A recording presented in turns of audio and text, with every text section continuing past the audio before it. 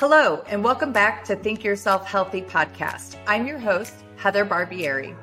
Before we dive into this episode, I just want to remind you that if you take a screenshot that you're listening and tag us on Instagram, we'll send you a 15% off discount for the 8-week Retrain Your Brain program.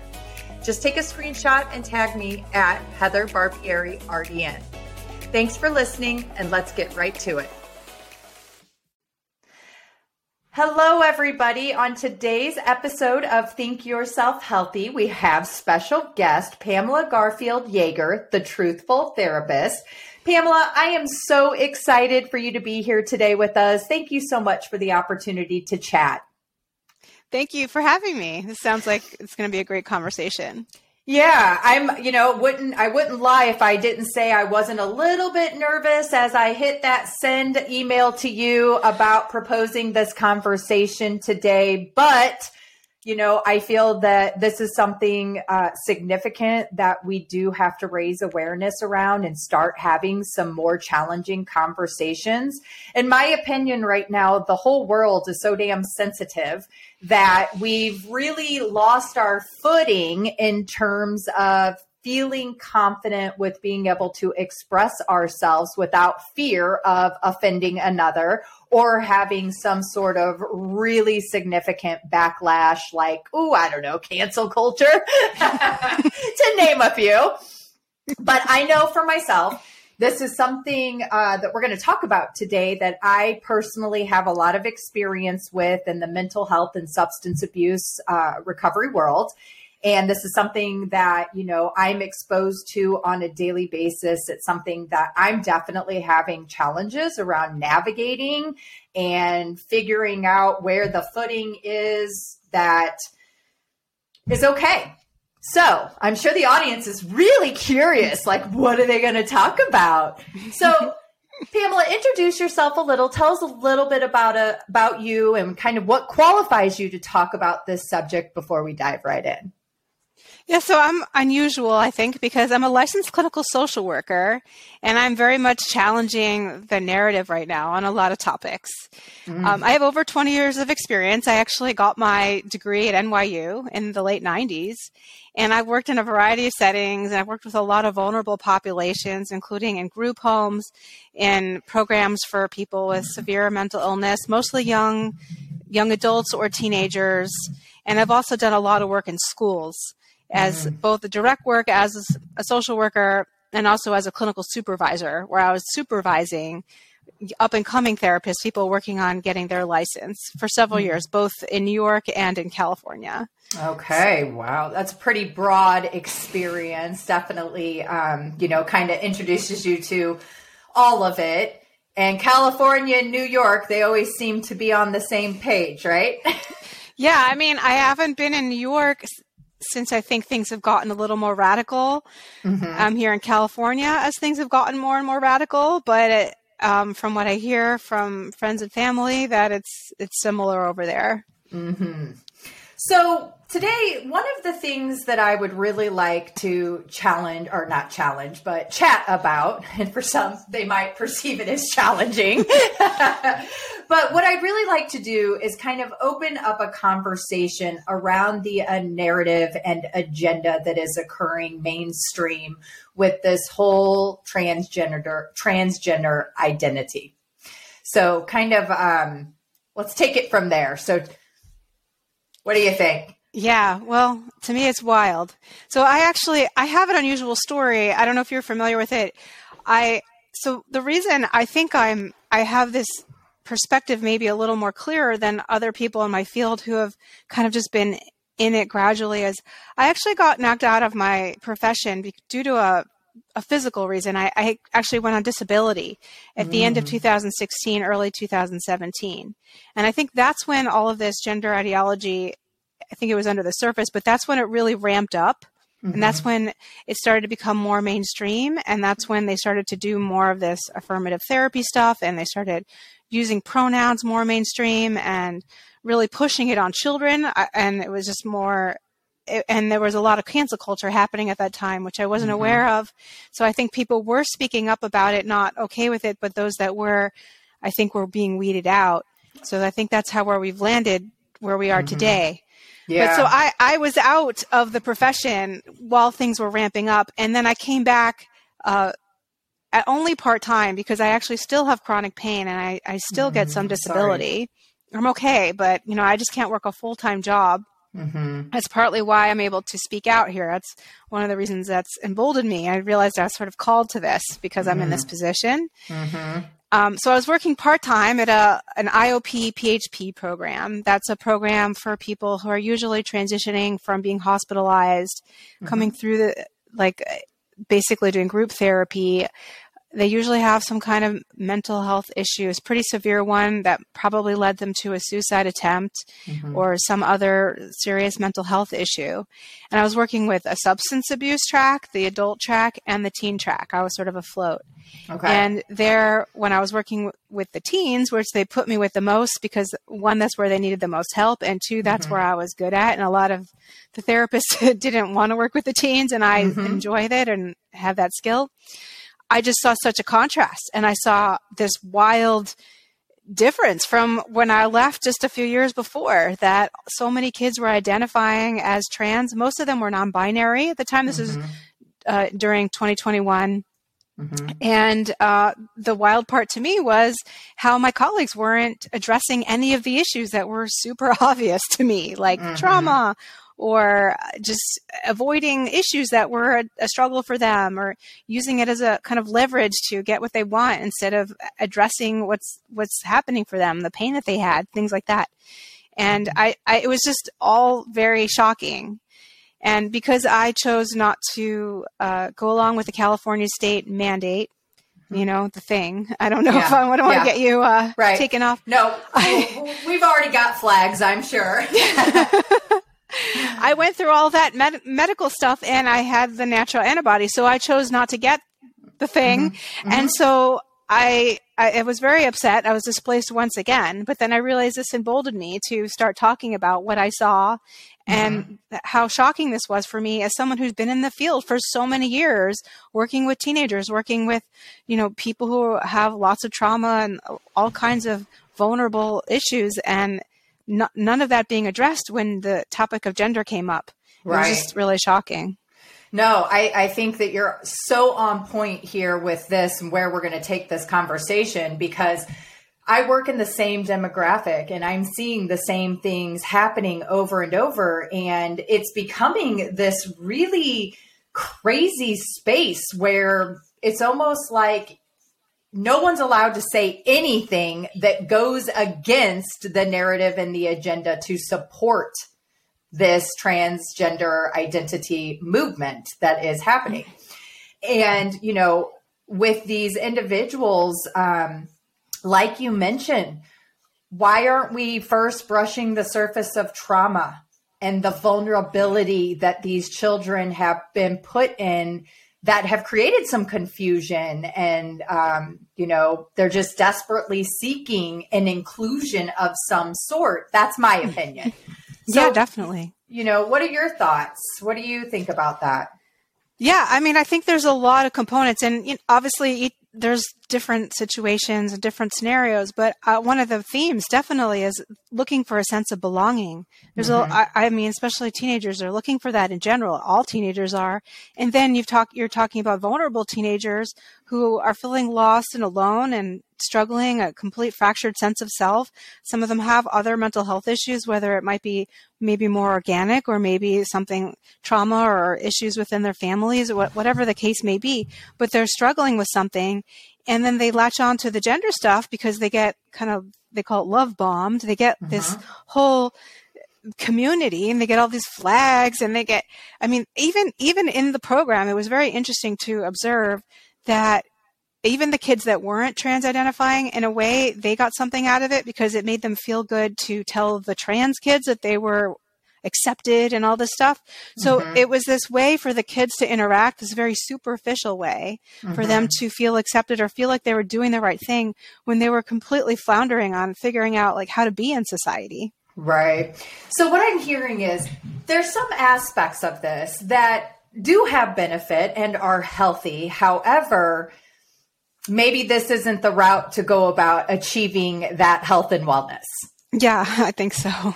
Right? I don't think so. Yeah. I don't think it's the right route. I mean, it gives some short-term benefits. It does make someone feel usually accepted. There is a really positive feeling to feel like you're accepted or you're a part of something, especially when you feel outcasted for some reason or another.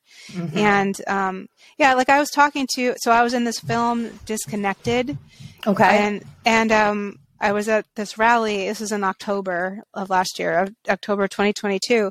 And I was spending some time with a detransitioner, which for those that don't know, that's somebody who identified as trans. This was a woman who identified as trans for several years, most throughout her adolescence and young adult life. She's now about 22. Mm-hmm. And she realized that she is not trans. She basically desisted from it.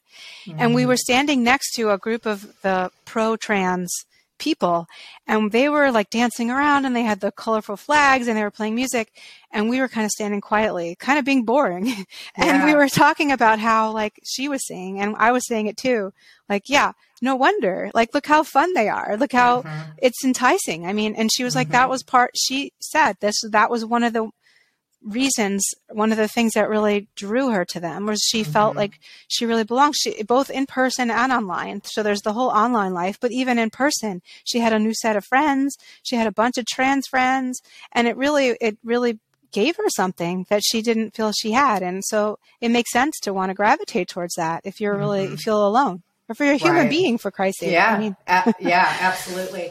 Well, I can say that in my personal experience professionally, working in the state of California in mental health wellness, that over the last year, the amount of individuals that are coming in with diagnoses of transgender, transitioning, taking hormone medications, all of these things, I said to a friend of mine recently, I said, I could start a nutrition practice that focused specifically on individuals who were wanting to transition, because a lot of what's happening in our food system in mainstream is truly working against their ability to actually make a successful transition in a timely manner. A lot of the foods that we're eating are actually contradicting some of these hormonal medications that they're on. And anyway, but that's not interesting. Yeah. Yeah. So, so it's interesting because I'm like, okay, I'm seeing more and more of this occur, and there's, we have to take this into consideration, the hormone treatment and all of the things that they're doing. But I'm seeing the prevalence of these diagnoses or identifications occurring. It's like exponential. It's crazy. It's exponential. And so this has created a lot of tiptoeing and uncertainty for me as a professional. I have been attacked. I am a health and wellness educator. So one of the things that, I talk about are the female cycle.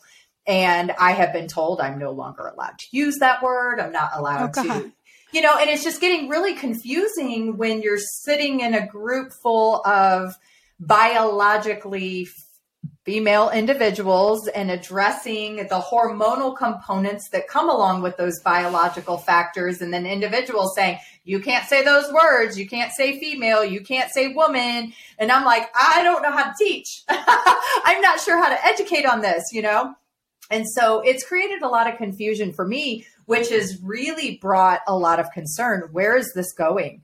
Where are we headed? What are we looking at in the very near future with how exponential this movement has occurred in such a short time?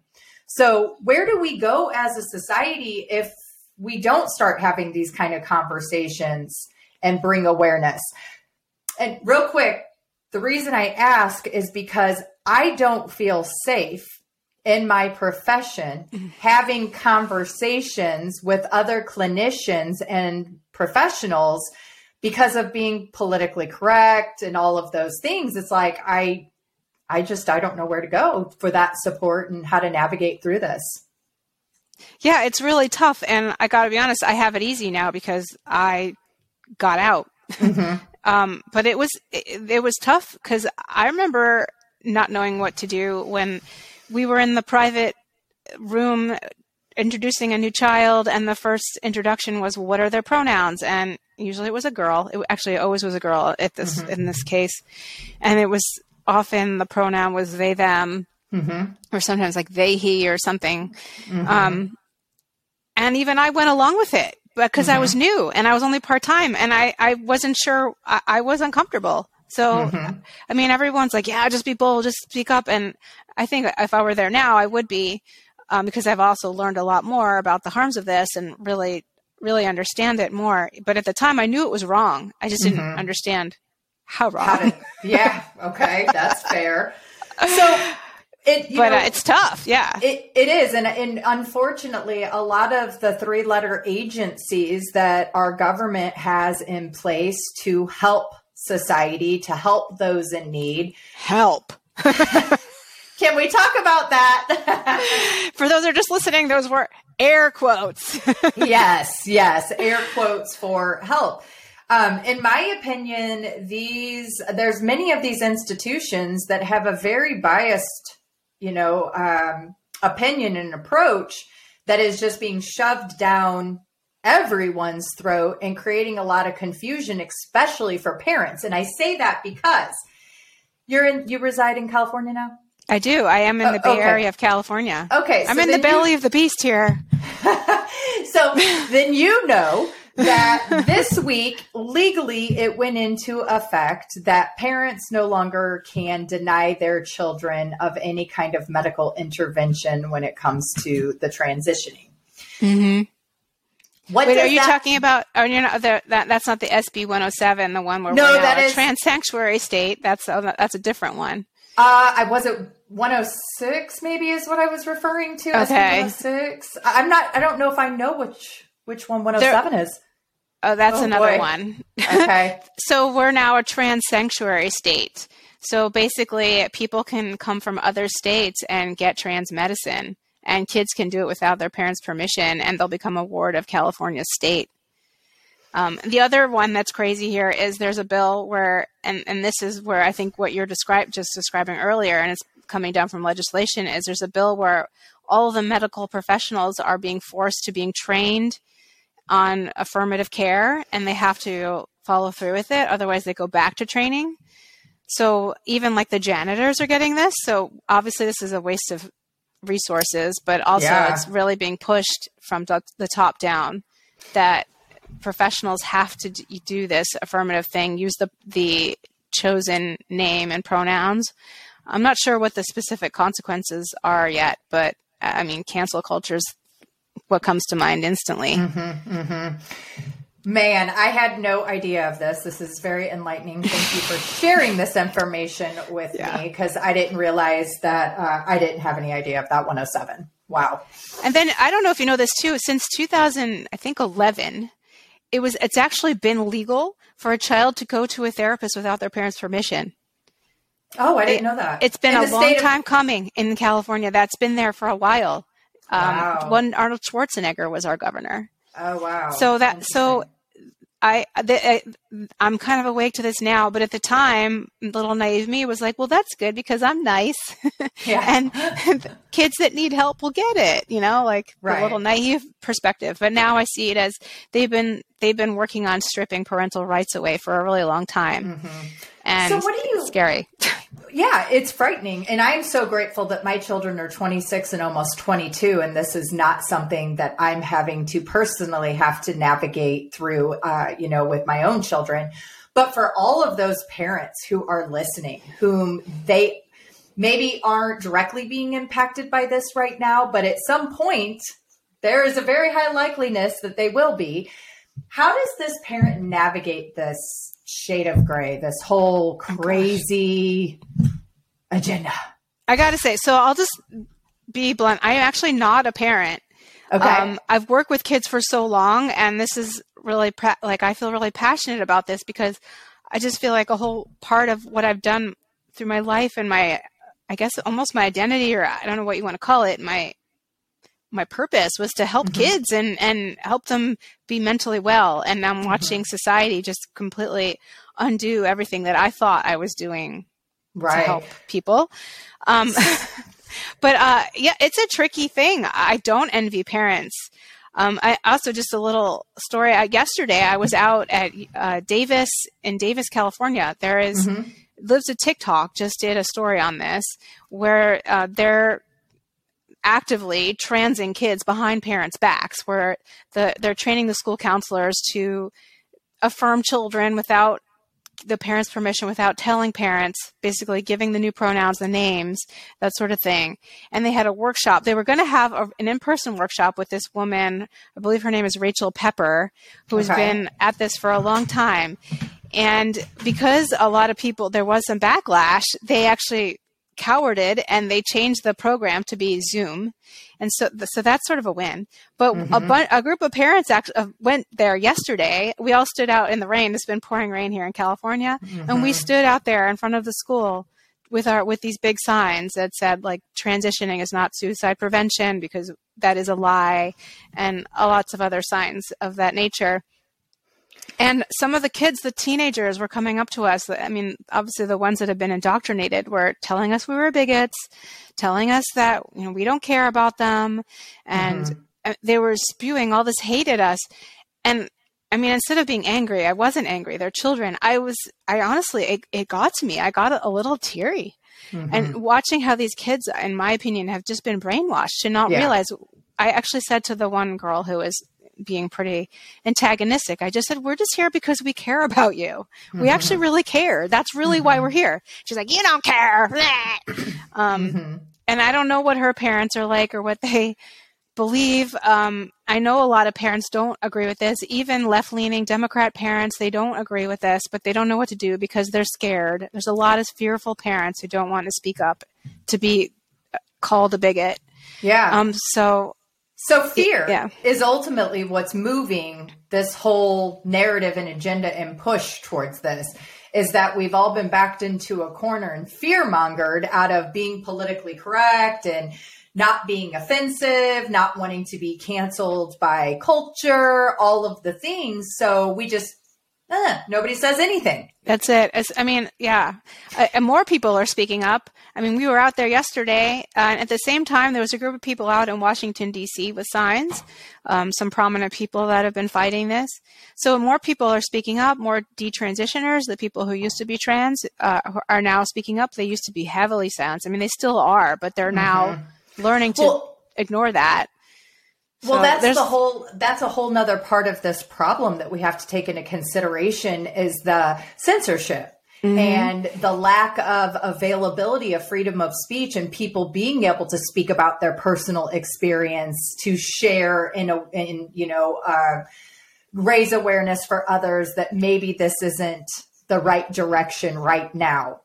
So it makes it that much harder, or ever, right? I mean, at least now. At least when you're at this age, you really can't know. I mean, most people regret the tattoos they got when they were young. So let's, be real about this. Yeah. Well, so let's talk about, what even gets a child to the point where they're even potentially considering these things. Like, what is a child going through and exposed to that's putting them in a realm that's going to be more susceptible to latching on to this whole transgender identification change? Yeah, I mean, like I say at this point, pretty much everything. It is everywhere, right? I mean, everywhere you turn. First of all, I was just on Facebook, and one of my friends just said, I wish I could sign up to some activity that I enjoy without having to give my pronouns first. Yeah. I mean, it's literally everywhere. Yeah. So, I mean, we think, oh, no big deal, that's just a pronoun. But actually, it is a big deal. This is a way to push all of us to compel our speech and to indoctrinate all of us that this is the way, and scary stuff. It's, I mean, it's in cartoons.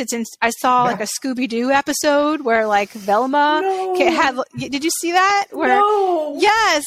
Like they said she was a lesbian, and then they said she was, I think it's Velma. I don't know if I'm getting the right name. Yeah. The one with the shorter hair? Yeah, Velma. Mm-hmm. Okay. Daphne's the redhead. Right, Daphne. I don't know if I was mixing them up. And then they had all the flags pop up behind her, including a trans flag. You know, for little kids. They have the Blue's Clues has a whole thing where they have all the trans people. Nickelodeon, like the Cartoon Network, they had a whole like marching parade with all the trans people. And if you look close at the characters, some of them are trans. There's even this, it's strange choice of character, but a beaver that has scars, like mastectomy scars. If you look close, it is. I mean, it is just penetrating everywhere. So it's in media. It's in the workplace. Obviously, people have to have these trainings, these diversity trainings, and this is a part of them. Right. It's in all the movies. It's hard to find a TV show where it's not being pushed on you, even on adults. And then, of course, the schools. It's all over the schools. Probably any child that's in any public school, even not in the blue states, have had to give their pronoun in one point or another. Certain states are pushing it harder than others, certain school classrooms, but it's everywhere.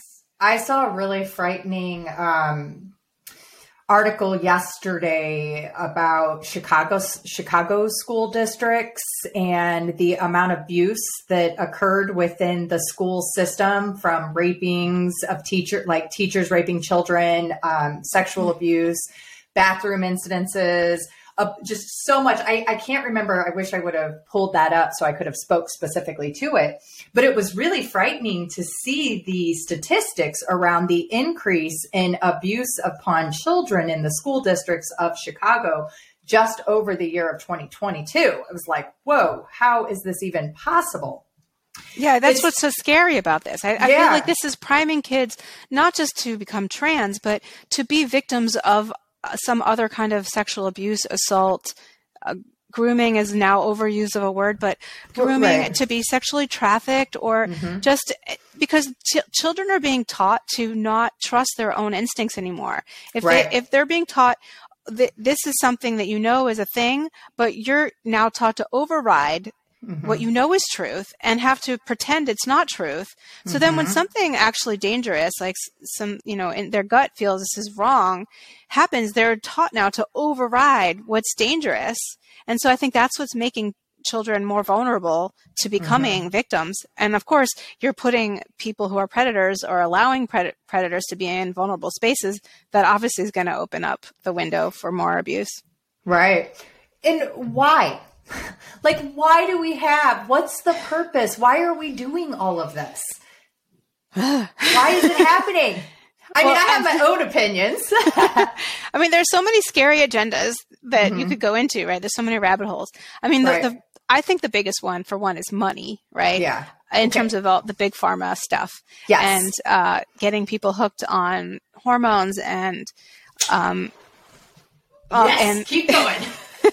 The puberty blockers, all these things that are going to make someone a lifelong patient. In the best scenario, they're still going to be a lifelong patient. And in most scenarios, they're going to have other chronic issues that are going to pop up from this, like chronic pain, bone issues, blood clots, cancer, problems with their reproductive system. I mean, obviously most of them are going to become sterile if they stay on this. Right. So, and then there's the fertility business that people don't think about. So now we're sterilizing all these children, and then they may or may not change their minds. I don't know, but regardless, they might want children in the future. So now there's this whole business where they can do surrogacy or, farm babies in some shape or form for people who can't have babies on their own. I'm not even going to get into this, but I know people really believe strongly that there is an agenda to depopulate our world. And I mean, that's definitely a possibility. To me, it's just too dark to even go there with that. But then there's this weird, and I don't know, I mean, obviously the nefarious people it's coming from, but it's weird that I think the people who don't recognize this are going on with this, but there's an agenda, I think, to normalize pedophilia. And there's an agenda, and I talked about this with Busy on her podcast, to get people okay with transhumanism, more of this meta universe stuff. And in my opinion, I feel that that's where this is going. That's the intention behind all of this. And it does play into population control, and it plays into, genetically modifying the perfect obedient human, right? The transhuman. The transhuman. Who will serve the purpose of, in my opinion, the 1%, the elite, however we want to say it. But it's interesting because you were talking about how, the medications, the medical procedures, the profit that goes along with this. And yesterday I believe it was American Medical Association released a statement around childhood obesity, overweight and obesity, and that they're pushing now medication and surgeries as the solution for children. And so as a nutrition professional, I'm like, you've got to be kidding me. I saw that stuff. Yeah. No. This so is gross. But again, it feeds into this idea of, well, we can just modify it using medications and surgeries to get it the way we want. And it's a way of really taking and compartmentalizing the human into this machine that we are not. Mm-hmm. Everything is intercorrelated. And so we have a mind, we have a body, and we have a spirit and soul. And in my opinion, with all of these genetic modifications, they are impacting our DNA and the expression. And we may not be seeing the results of that right now, but we'll see the full impact of it 3 generations from now, because everything we're doing right now within our own bodies and in our environment will be impacting the next 3 generations without a doubt. For sure. And that's why I'm hoping as more people step up, and I was together with a lot of people fighting this, and we were talking about this, that basically we have 2 options. To land in what you're describing is this dystopian nightmare where humankind is basically going to destroy itself. Right. Or people are going to recognize that this is really, it's not the inclusivity and kindness that it's been marketed as. And people are going to step up and stop being afraid. And so we can save our children and the future generations. So do you think there's time? Do we have time? Or is it too far gone? I hope so. I got to be honest. I almost didn't want to do this interview because I didn't want to be so negative. Yeah. Because yesterday I had a hard time. Yeah. When I saw the kids so bought in, and there were several, and they were all girls in this case, again, yelling at us, "I'm trans and you don't care about me." And none of them look like they were medicalized yet. They're just girls, look like girls. Right. But just watching them just yell at me like that. I've been in high schools for so many years, since 1997. It's never been like that. And I've worked with the most severely mentally ill people. It has never been like that. Society has never been like this. Right. And I just really feel like that the lockdowns and COVID, while this was brewing before that. Yeah. But the lockdowns and the COVID have really broken people in a way that I just none of us have ever seen before. And seeing the kids act like that was really difficult, I'll just say. Yeah. I mean, gosh, we can talk about the trauma of the pandemic and how it has impacted children. I know in my own line of work, the increase in eating disorders amongst adolescent children since 2020 has skyrocketed. They don't have enough beds and facilities to address the adolescent need, which they didn't even before. They didn't before, but we didn't have nearly the monumental amount of children who are suffering right now. It's bad. I mean, it's really, really bad. It breaks my heart because, like yourself, this is the world we're exposed to on a daily basis and interacting and trying to support. And it can be very heartbreaking to see how broken these systems are and how advantage they are taking of people for the means of profit. It just absolutely breaks my heart. When I, go to facilities and I'm having conversations with individuals and they're like, my whole life, I've never been on meds. And now all of a sudden I'm on all of these meds and I don't feel like myself. And I'm telling the staff and I'm telling the doctors that something isn't right. And then they're in return addressed with, well, listen, either you take these medications or you don't get to stay here. You don't get to address the trauma. You don't get to build the resilience with, the mental skills and the ability to process the past traumas. If you don't comply and take the med, we don't get to give you those services. And so it's really heartbreaking to see the pickle that individuals are in because they're being forced into a situation in order to financially have their stay provided for, covered through insurance.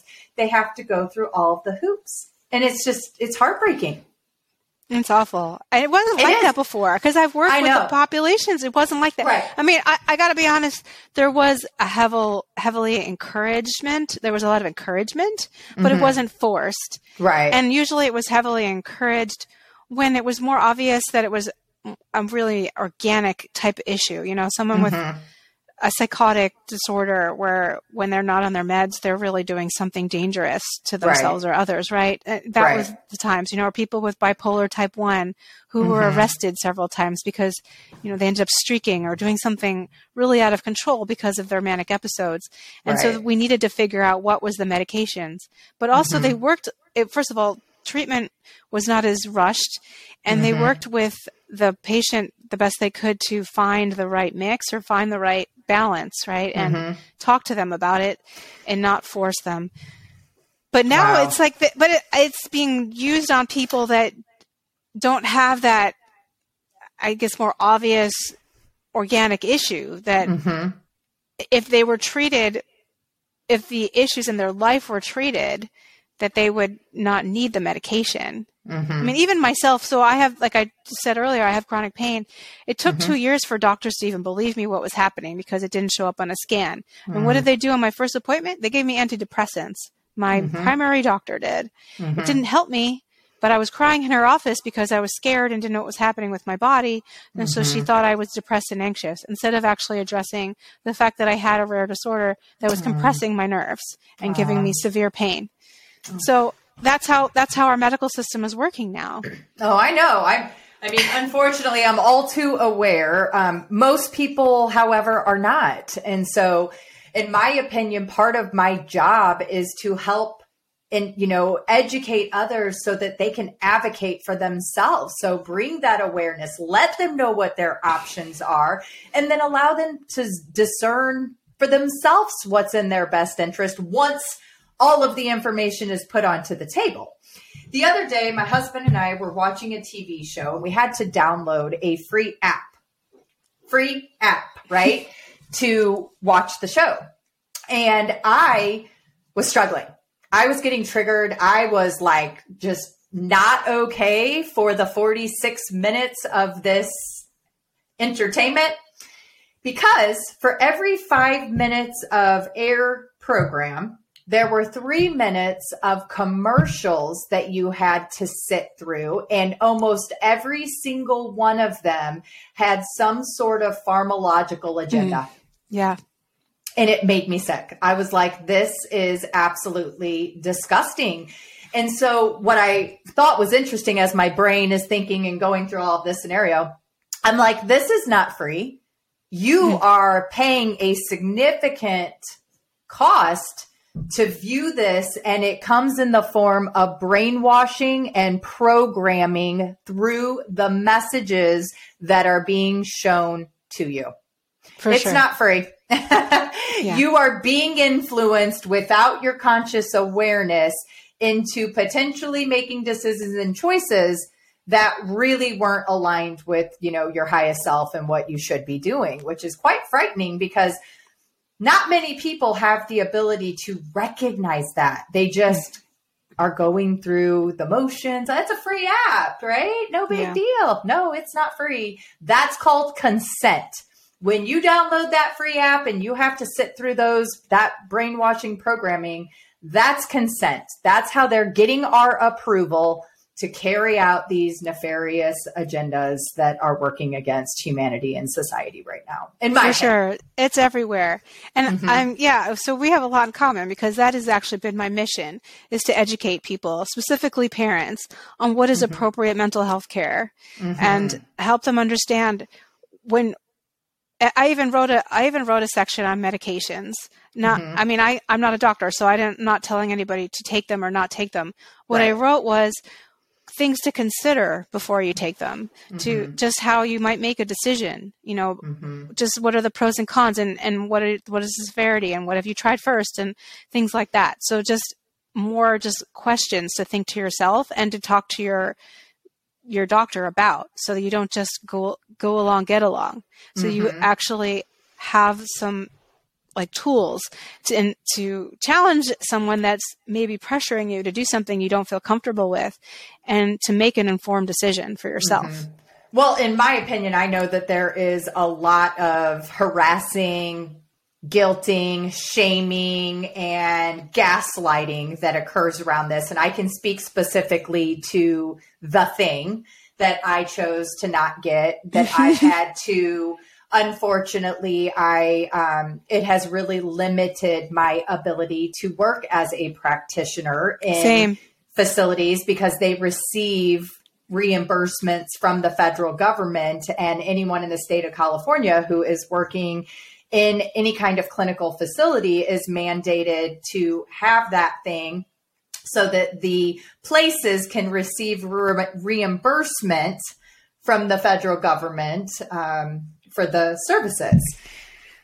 And so it's coercion, right? And in my opinion, one of the things back at that time when I was really thinking about this, because my income, I mean, it impacted my professional life significantly, as well as my ability to, earn an income. And here in the state of California, things are not easy right now. Just got my gas bill and it tripled from last month. And I went through and looked to see why it had gotten so expensive. And then I saw all of these fines and fees that they're adding to support all of these programs. And I'm like, I don't know about this. This is interesting. So there's now this big, huge push to eliminate gas, which is insane. Yeah. I'm sure you see that going on. I saw that, right, but I think they actually got so much backlash that they're backing off the gas stove thing. I hope so. There was a joke, I guess, that AOC said that gas stoves make people stupid, and then people made fun of her, and because they showed a picture of her with it, and they're no wonder. I'm just my thing is, I don't understand people's rationale. How are we using evidence that says this gas is contributing to asthma, but it's okay to stick this thing into your body that we know have a ton of potential negative consequences associated with it? They just throw things at the wall and hope it sticks and people don't think. That's it. I'm just it's insane. So what I'm hearing you say is that ultimately you're committed to helping support parents and individuals think critically about the choices that they're making, to have the ability to take the bombardment of information that's being thrown at them and discern that information in a way that resonates with their best interests. Exactly. And I actually wrote, because I have so much experience, I actually just wrote out kind of what they should expect from a therapist, what is appropriate therapy.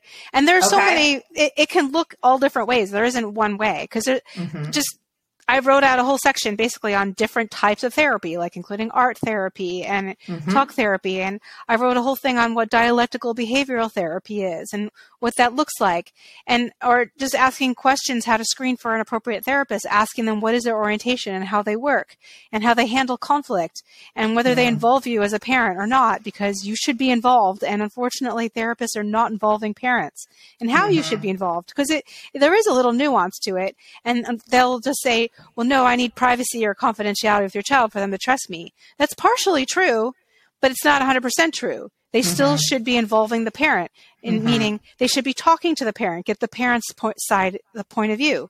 They should be getting the parents' history of the family, because a child's not going to know that stuff.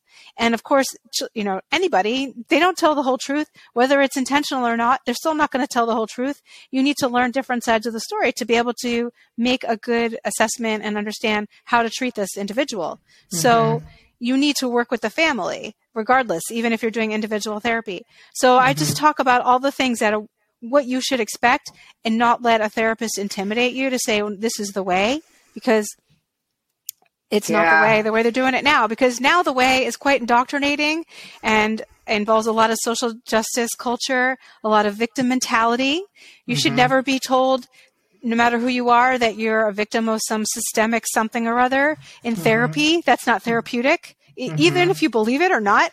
I mean, I don't even want to get into that. I personally don't believe it, but let's just say you do. It's still not therapeutic to talk about it in therapy.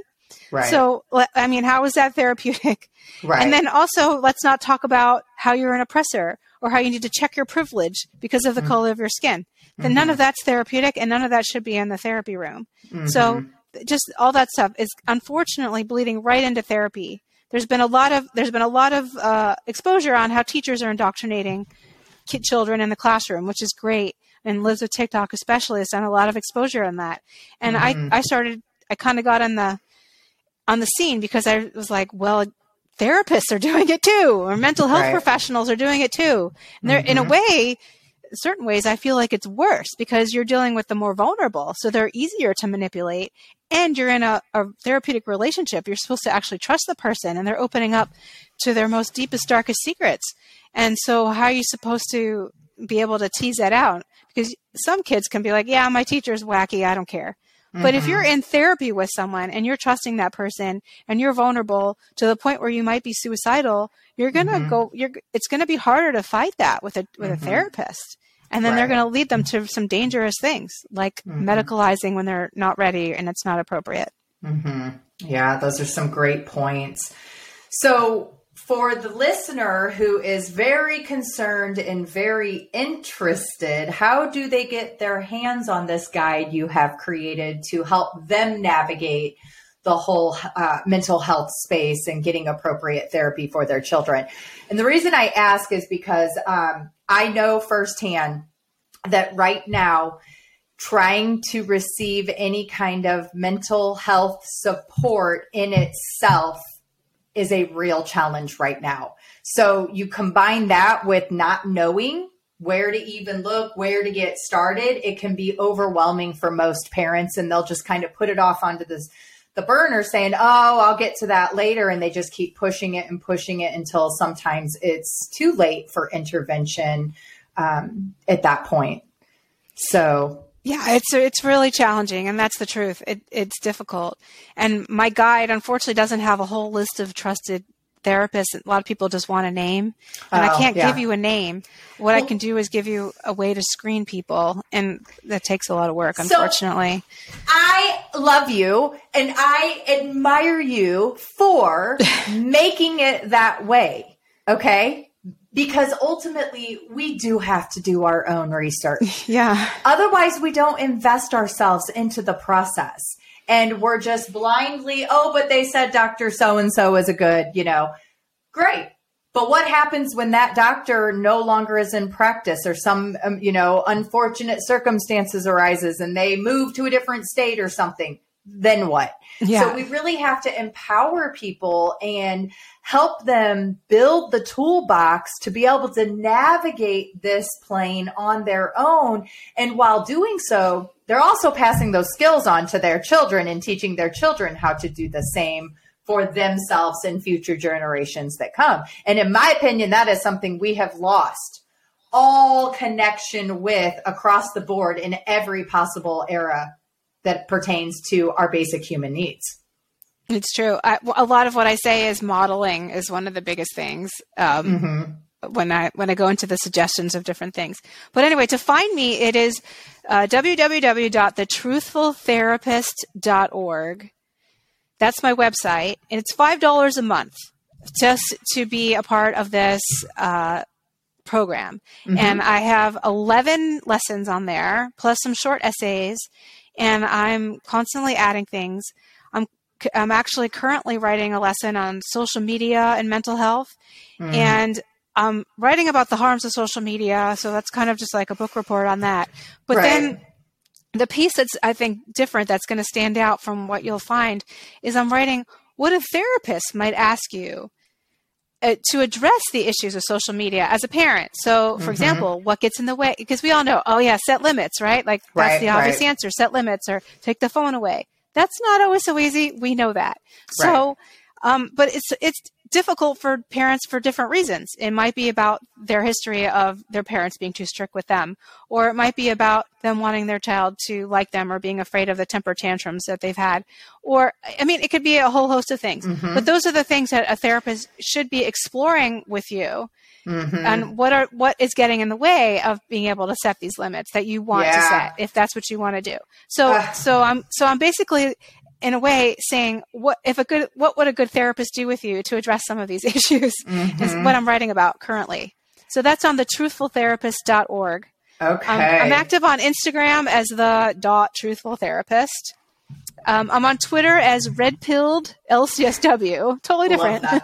Love that. So I'm a licensed clinical social worker, LCSW. Okay. Those are the main places to find me. I have a YouTube, which is the Truthful Therapist, but I'm not that active on there, but I have a lot of my Well, it's hard. Instagram it's hard for the Truthful Therapist and Heather Barbieri to be honest on YouTube due to the insanity around censorship. Anytime I upload anything and get the message within 30 seconds saying that it has been removed for violating policy, I get super excited. I'm like, woo, there we go. We talking truth today. Moving it over to Rumble. That's how you know you're doing the right thing. Yeah, exactly. And that's the problem. All the censorship. Yeah. We're fighting. We're fighting hard. Yeah, I think it's the fear, it's the cancel culture, it's being criticized and judged. I know, as a parent, when I went through my divorce, my children were 8 and 13 at that time, which were really critical ages for them in their development.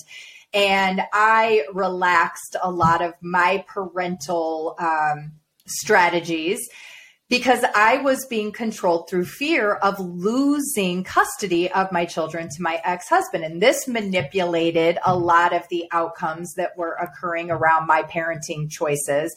And if there's anything I could do and go back in time, I would have stuck to my guns. I would have continued doing the parenting I had always done up to that point, despite the fear and the threats that were occurring legally in my world.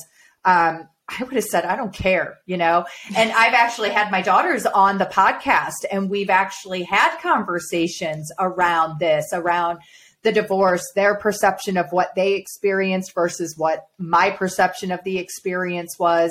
And it's just really interesting to have those conversations and see the different perspectives and then also get the validation from them. Like, we wished you would have stuck to your guns. That's what I was about to ask you. I was wondering about that because that's the thing. Kids want structure. They do. So with the trans and just in general, there's this cultural push to say we trust kids or let kids follow. Let's follow the kids' lead. Right? No. They're children. There are not many adults, and they want adults to lead them. I mean, adults want to be led. That's why they're following the government, for Christ's sake. So. Let's look at what some of us, not all of us. I know, but I mean, that's human nature. And so, I mean, children are looking for an adult, a trusted adult, which you are as the parent, to guide them and to tell them what is right and what is wrong and what is truth. And so we need to do that for our children. They need that and they want that. And they can't articulate that when they're young, but when they get older, like it sounds like your children just did, they'll tell you, I wish you were a little stricter so that you knew what was right, Mom. Why didn't you do it? It was that manipulation and fear, honestly. But it's hard. It really is. And again, if there was anything I could go back in time and do, I would have definitely undone that and stuck to my guns out of, just benefit for my children. So, yeah, I mean, you had a lot going on, but if you had a good therapist at the time, they might have explored with you what was going on. What are the challenges here? right. And actually, that was one of the questions too: is your spouse on your side with you or working together with gosh. you? Because No. that's another piece, right? Right. What's happening Yeah. in the family? What are the dynamics? So there's so many dynamics, and this whole like online, like just read a paragraph about something and you think you're going to get the answers of what to do, and people DM me like, how do I handle this thing, and they want me to respond in like a paragraph in a DM. It's like, no, you need to talk to somebody and explore what's going on with you, because it's everyone's different and it's deep, right. and there's a lot of variables here. Absolutely. Well, this has really been an enlightening and enjoyable conversation. I know earlier you stated you were a little reluctant to having this interview because of the negativity that surrounds it. But I honestly believe that we are going to leave the audience with some positivity and some direction in which they can empower themselves to take control and do their part to support humanity and protect the children. So give me your 3 best tips for those listening on what they can do to empower themselves and drop out this narrative and agenda that isn't serving the best, the highest and greatest good of humanity. Oh gosh. Well, I mean, I guess think about what's stopping you. If you're afraid, think about what is stopping you, and think about what's maybe real in terms of cancel culture and what is imagined. Mm-hmm. And at the very least, start small. So I understand people have livelihoods. I am in this really lucky, unique position where I can't work full time due to a disability. And that's why I've been emboldened to speak out. So I don't sort of judge people for having to take care of their families and all that. But there's other ways you can still do things. You can still show up to rallies, protests. You can support other people who are doing this kind of work. You can talk to friends and family. If you're just afraid of people rejecting you, that's maybe something to work through. Rejecting you for talking about what you believe in is that's, I think, something to work out. Yeah. Great tip. That's fabulous. Well, Pamela, thank you so much for taking the time to share your expertise and your personal experience navigating this whole paradigm that has occurred in the mental health world over a very short period. It's really shot up, huh? It's crazy. It's almost like I don't understand when I went to bed and woke up on a different timeline that accelerated this whole narrative. I'm like, how did that happen so quick? But here we are. And you and I are coming together to share our beliefs and our knowledge and expertise to help empower others to, use discernment, make choices and interests that are in the best interest of you and your family, despite how others are viewing that. That's all that truly matters. Yeah, and I want to say one more thing. I want people to remember that courage is contagious. Ooh, I love that. People have told me that they've spoken out because they hear me speak out. And now you and I have connected. I've connected with plenty of other people. You're not alone. And you're going to find the people that believe in truth. Pamela, thank you so much for your bravery, your courage, your persistence to go against the grain and not be manipulated out of fear and cancel culture to speak your truth. I truly believe in your mission. I support you on all levels. If there's ever anything I can do, please do not hesitate to reach out. Truly an honor to have you here today to share this with the audience. Thank you. I really appreciate you having me, and you helped me feel more positive again. So that's really good. So Yay! We just influence each other. That's the thing, right? We're all influencing each other in a positive way, and we've got to keep that momentum going. Absolutely. Yes. Well, thank you again. Thank you for the opportunity to influence and share that, optimism in a positive way. I do believe strongly that we have the power to get out of this, but it's going to take some courage to do so. So thank you. You're welcome. Thank you. You are awesome, my friend. Let me stop this. Thanks for listening to the Think Yourself Healthy podcast. Do me a favor, and if you loved this episode, please go leave a review. Reviews help make sure that this content reaches more people so that we can continue to heal as a collective. Remember to take a screenshot that you're listening and tag us on Instagram at Heather Barbieri RDN for a 15% discount on the Retrain Your Brain program. See you next time.